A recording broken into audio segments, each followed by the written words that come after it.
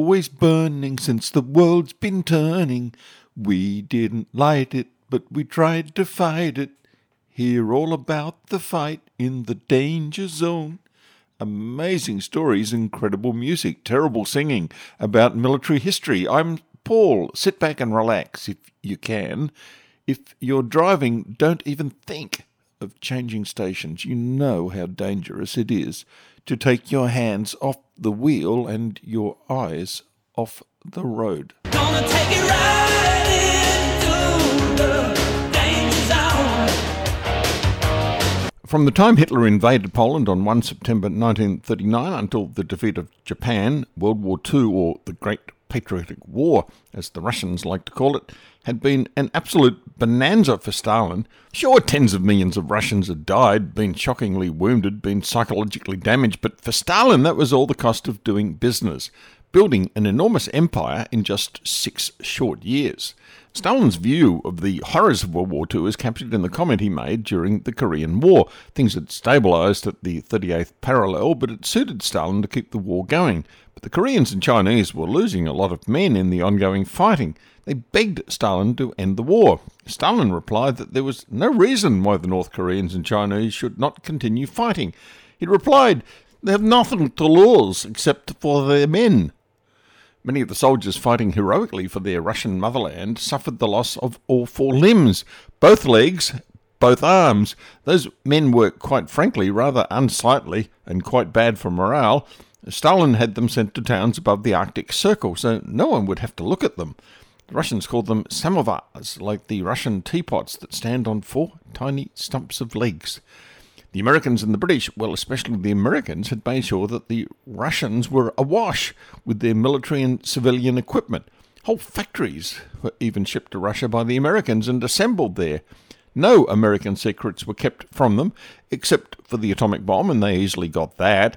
What with so many spies and fellow travellers in the US, including at the White House. Russia started the war just as being Russia, but when it was over it had all of Central Europe, a lot of territory that the Japanese had owned, and Stalin oversaw Mao Zedong taking over mainland China. At Tehran, Roosevelt and Churchill had given Stalin everything he wanted, or they hadn't been strong enough to oppose him and say no. Now at Yalta, Roosevelt again raised his desire to have the Russians help beat the Japanese, the empire of the rising sun, and end the war, a request he had made previously at Tehran, but now he needed to get it firmed up. And that's what this program is all about. Stalin had signed an agreement with Japan on 13 April 1941 that was absolutely vital to Russia. It was called the Soviet-Japanese Neutrality Pact. Both powers agreed to respect the other's territorial integrity. Russia recognized Japan's conquest of China, Manchukuo, and Japan recognized the Soviet position in Mongolia. If one of the signatories found itself at war with one or several third powers, it would remain neutral for the entire duration of the conflict. The Neutrality Pact would be enforced for 5 years, and if neither party renounced it after 4 years, it would renew for another 5. So the agreement would be enforced through to April 1946, unless one of the parties broke their obligations. Stalin had scrupulously observed this agreement. That wasn't hard to do. It was extraordinarily useful to him. Well, at least until 1945. Stalin had been intending to invade Germany himself in 1941. That plan had gone west when the Germans invaded Russia and blew the Red Army away. In the following years, both powers, Russia and Japan, respected the agreement. It allowed Russia to move large numbers of tanks and troops from Asia to the west. That saved Moscow in the disastrous winter of 1941, and probably the Soviet Union. It allowed Japan to attack the Western powers in the Pacific. Everyone got something from it. By the time of the Tehran Conference in 1943, between the big three, Stalin, Roosevelt and Churchill, Stalin had hinted, not on the record though, that within 3 months of the end of the war in Europe, in exchange for Russia taking possession of Mongolia and the Japanese islands of Sakhalin and Kuril, Russia would attack Japan. Stalin didn't want that reduced to writing though. He still had his pact with Japan. Russia had been strictly honouring the agreement with Japan. Russia was interning American airmen who landed on Russian soil after bombing raids on Japan. There were 110 American aircrew in Russian detention facilities. 60 had been allowed to escape at the time of the Tehran Conference as a gesture of goodwill, but after that gesture they continued to be locked up by the Russians. By the time of the Yalta Conference, a lot had changed in the Pacific. America had taken the Mariana Islands, and that gave its Air Force bases that were able to reach the Japanese home islands, including Japan. Japanese suicide pilot attacks had begun in October 1944, indicating that they were going to fanatically fight. But Fleet Admiral Ley said, "I was of the firm opinion that our war against Japan had progressed to the point where her defeat was only a matter of time and attrition. Therefore, we did not need Stalin's help to defeat our enemy in the Pacific." But there were other opinions that Japan would doggedly fight on. Roosevelt's briefing papers at Yalta contained only a negative outlook on the war with Japan, not the more positive point of view that seemed to reflect the majority opinion of US military staff.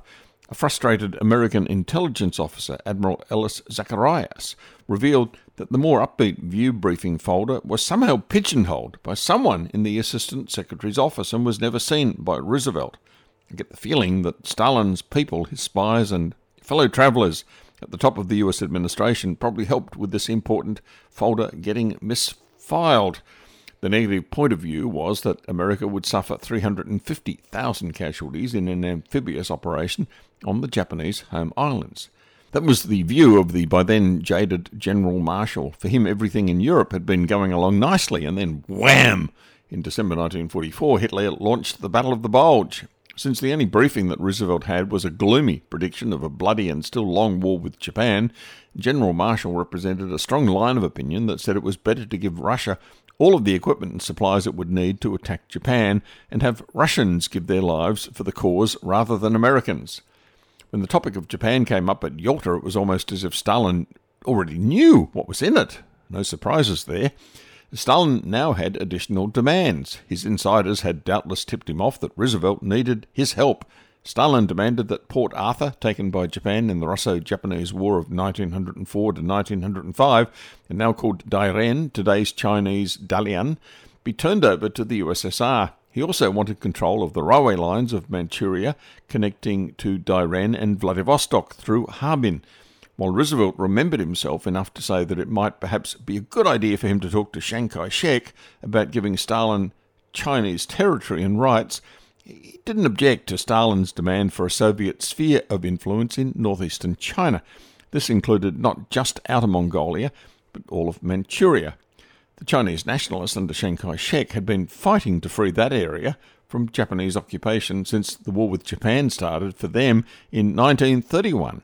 In theory, details were still to be negotiated with Chiang, but the principle of Soviet domination of Mongolia and Manchuria was now agreed without Chiang being consulted at all. Stalin also demanded a share in the custody of Korea.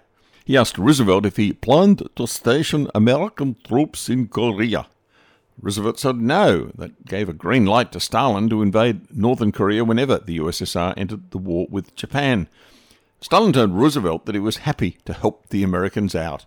But Stalin said he would be happy to help the Americans, but they would have to give him the materials to fight the war in Asia. At this time, the United States was already sending Stalin 5 million tons of foodstuff, fuel, and war materials in the fourth protocol of the Lend-Lease agreement with Russia. This included 9,183 American trucks that had been shipped to Vladivostok in January 1945.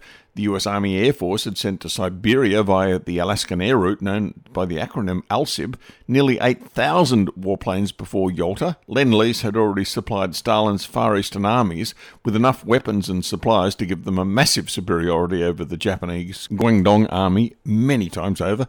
Even though Russia had all of this, Stalin now demanded the special delivery by 30 June 1945 of 2 months' supply of food, fuel, transport equipment and other supplies calculated on the needs of a force of 1,500,000 men, 3,000 tanks, 75,000 motor vehicles and 5,000 aeroplanes.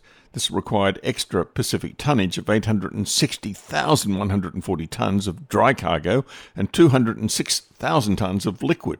If the president delivered all of this, Stalin said, "I would be happy to conquer Northern Asia for communism." Roosevelt agreed. Well, Stalin didn't say that he would be conquering all that territory for communism, but that was what he meant. In view of the president's hopeless performance at Yalta in his dealings with Stalin, people have asked whether Soviet agents and fellow travellers had rendered their final spectacular service for communism before Roosevelt died. Alger Hiss, a Soviet agent identified in the Venona decrypts, played a role at Yalta in discussions about the United Nations and on China. On one notable occasion, he intervened to stress the importance which the United States attaches to forging unity between Chiang Kai-shek's nationalists and Mao's communists. Harry Hopkins was also a little active in his role as pro-Soviet whisperer in Roosevelt's ears at Yalta. At one point he passed the president a note during a discussion of reparations to be demanded of the defeated Germans, which read, "The Russians have given in so much at this conference that I don't think we should let them down." Exactly what the Soviets had given would not have been apparent to any observer. Mostly, though, Hopkins was fairly quiet at Yalta, scarcely leaving his room. His own health at Yalta was not much better than Roosevelt's. He would die on 29 January 1946. The Yalta meeting between Roosevelt, Churchill and Stalin had taken place between 4 and 11 February 1945. Out of the negotiations, Stalin was going to be given large chunks of Asia, Manchukuo, some Japanese islands, and what would become known as North Korea. Stalin also negotiated with Chiang Kai-shek over Manchuria. Stalin knew about the bomb. Roosevelt's death on 12 April 1945 was no surprise, but was potentially a major blow to Russian plans in Asia. Sure, there was a lot to take that Roosevelt had given permission for, but it was likely that if Stalin could have grabbed more territory, the compliant Roosevelt would have given it to him. The one truth in world affairs has always been that boots on the ground is what counts. Stalin after Yalta and then the final victory over Hitler on 9 May 1945, by Russian reckoning, now had to get as many boots, tanks and aircraft to Russia's border with Japan to take what Roosevelt had promised, and more if it could. Oleg Smirnev was a soldier of the Red Army in Germany when the war ended. He was in East Prussia on VE Day. That day he had emptied his pistol into the air, holstered it with finality and declared, "Those were the last shots I shall ever fire." But he turned out very quickly to be wrong. Soon he was on a train heading to Asia with other soldiers of the Red Army. While his train was crossing through Lithuania, it came under attack from anti-communist partisans. The same was happening in Poland. There were many people throughout the countries of occupied Eastern Europe that resisted the Russians. That's a story I'll tell if I can in a later program. By early August 1945, 136,000 railway cars had transferred 1 million men, 100,000 trucks, 410 million rounds of ammunition, 3.2 million shells to the Far East. Even firewood had to be collected from forests in Siberia and shipped 400 miles to enable units deployed in the treeless regions of Asia, where they were going to be based before they jumped off to attack the Japanese, to cook their rations.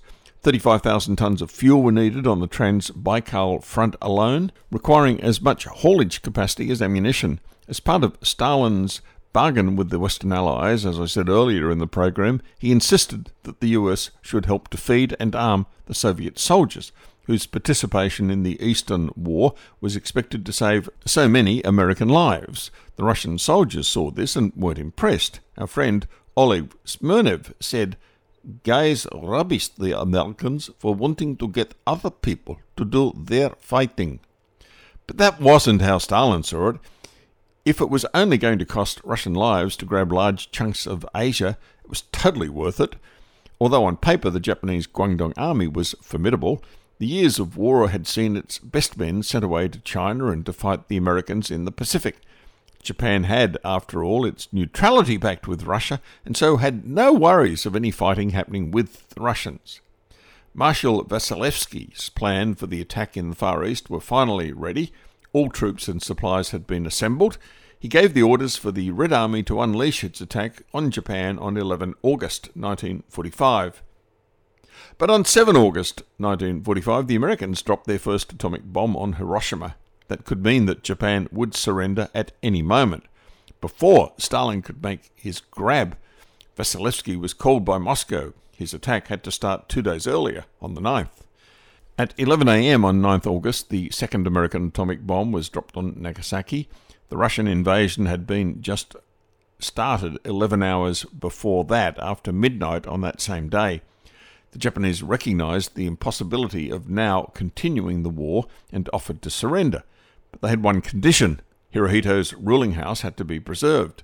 President Truman said no. It took another 5 days, 15 August, before the Japanese would agree just to an unconditional surrender. That was a gift to the Russians as their armies sped as fast as they could to conquer Manchukuo. As soon as the Japanese put their unsuccessful offer to the Americans, Stalin called Chiang Kai-shek's Moscow envoy to meet with him. He quickly needed to stitch up a deal over Manchuria. Orders from Tokyo to the Guangdong army to surrender were delayed for some reason for 2 days until 17 August. The Russians didn't respond to overtures from that army to end hostilities. They didn't agree to the ceasefire on 19th August, but their armies kept advancing for another 2 weeks to scoop up all of the territory that they wanted. During that time, the Soviet fleet landed troops on the Korean peninsula and the Japanese islands of Sakhalin and Kuril. On 5 September, nearly 17 days after the ceasefire and 3 weeks after Hirohito's surrender, the Red Army finally came to a halt. They had seized the Korean peninsula down to the 38th parallel. Their forces were just short of the Japanese home island of Hokkaido. The Russians stopped where they did only because the new president, Truman, had drawn lines which limited Russian territory in his letter to Stalin of 16 August. The Americans didn't have any troops on the Korean peninsula until 7 September at Incheon. Truman clearly had something that Roosevelt didn't. The Russians could easily have overrun the whole of the Korean peninsula. They didn't yet know how to read this new president, who had a bomb of awesome destructive power in his possession and had already limited Russian territorial gains. Back in May, Stalin had suggested to the compliant Harry Hopkins that the Russians should occupy the northern half of Hokkaido to take the surrender of the Japanese troops. He didn't have an answer to that from Roosevelt. Truman, when asked, said no. He wasn't Roosevelt. About 3.5 million Japanese and 20 million Koreans living south of the 38th parallel were saved from falling into the new Soviet Empire. After Truman refused to let the Russians land on Hokkaido, the Russians retaliated by refusing Truman's request for an airbase in the Kuril Islands. The Iron Curtain had settled its boundaries and had now descended in this part of Asia. The bigger prize, China, was something that Stalin was still working on. Mao and Chiang Kai-shek would work things out. Roosevelt's friend in Washington would make sure that Chiang stopped getting Allied aid and was seen as a troublemaker who would not come to an arrangement with Mao, who, like Stalin, wanted everything. Stalin now had 40 million new subjects for communism in Manchuria alone. 640,000 Japanese prisoners were shipped off to labour camps in Siberia. More than 62,000 of them would die in captivity. While the woke left continue to complain bitterly about the transatlantic slave trade of many hundreds of years ago, they never raise a voice about the very recent communist slavery, which involved far more people than the transatlantic slavery trade ever did. Nearly $2 billion worth of industrial property and assorted Manchurian war booty was shipped by Russia back to Moscow in 50,000 railway cars. The Red Army rape machine had also arrived in the occupied territories in Asia. That story is not as well known as to the numbers of women that fell victim to them in Germany and Central Europe. In a book called A Continent Erupts, historian Richard Spector tells us that north of the 38th parallel, Soviet soldiers indulged in rape so frequently that women enjoying the new workers' paradise of North Korea began disguising themselves as men to avoid the attention of their Red Army predators.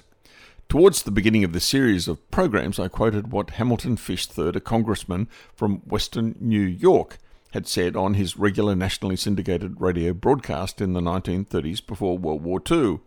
Opposed though I am to Nazism, I am certain that American mothers will not willingly sacrifice their sons to make the world safe for communism. On 8 June 1978, Russia's most influential man on the horrors of communism addressed the graduation class at Harvard. What he had to say, the inconvenient truths that he had learnt about America, were not what his audience wanted to hear. They wanted to hear fawning gratitude at him being given a place of sanctuary in America to escape the evils of communism. What he found in America was not what he was looking for, although he made it clear that socialism was still worse beyond comparison. He had this to say about the American and British alliance with Stalin in World War II. "I have had occasion already to say that in the 20th century Western democracy has not won any major war without help and protection from a powerful continental ally whose philosophy and ideology it did not question. In World War II, against Hitler, instead of winning that war with its own forces, which would certainly have been sufficient, Western democracy grew and cultivated another enemy who would prove worse, as Hitler never had so many resources and so many people, nor did he offer any attractive ideas or have a large number of supporters in the West as the Soviet Union." Thanks for joining me in this program, The Danger Zone. If you have any questions about anything, you might want to catch up with me at my guided tour of the Australian Armour and Artillery Museum on Saturday mornings at 10:30 a.m.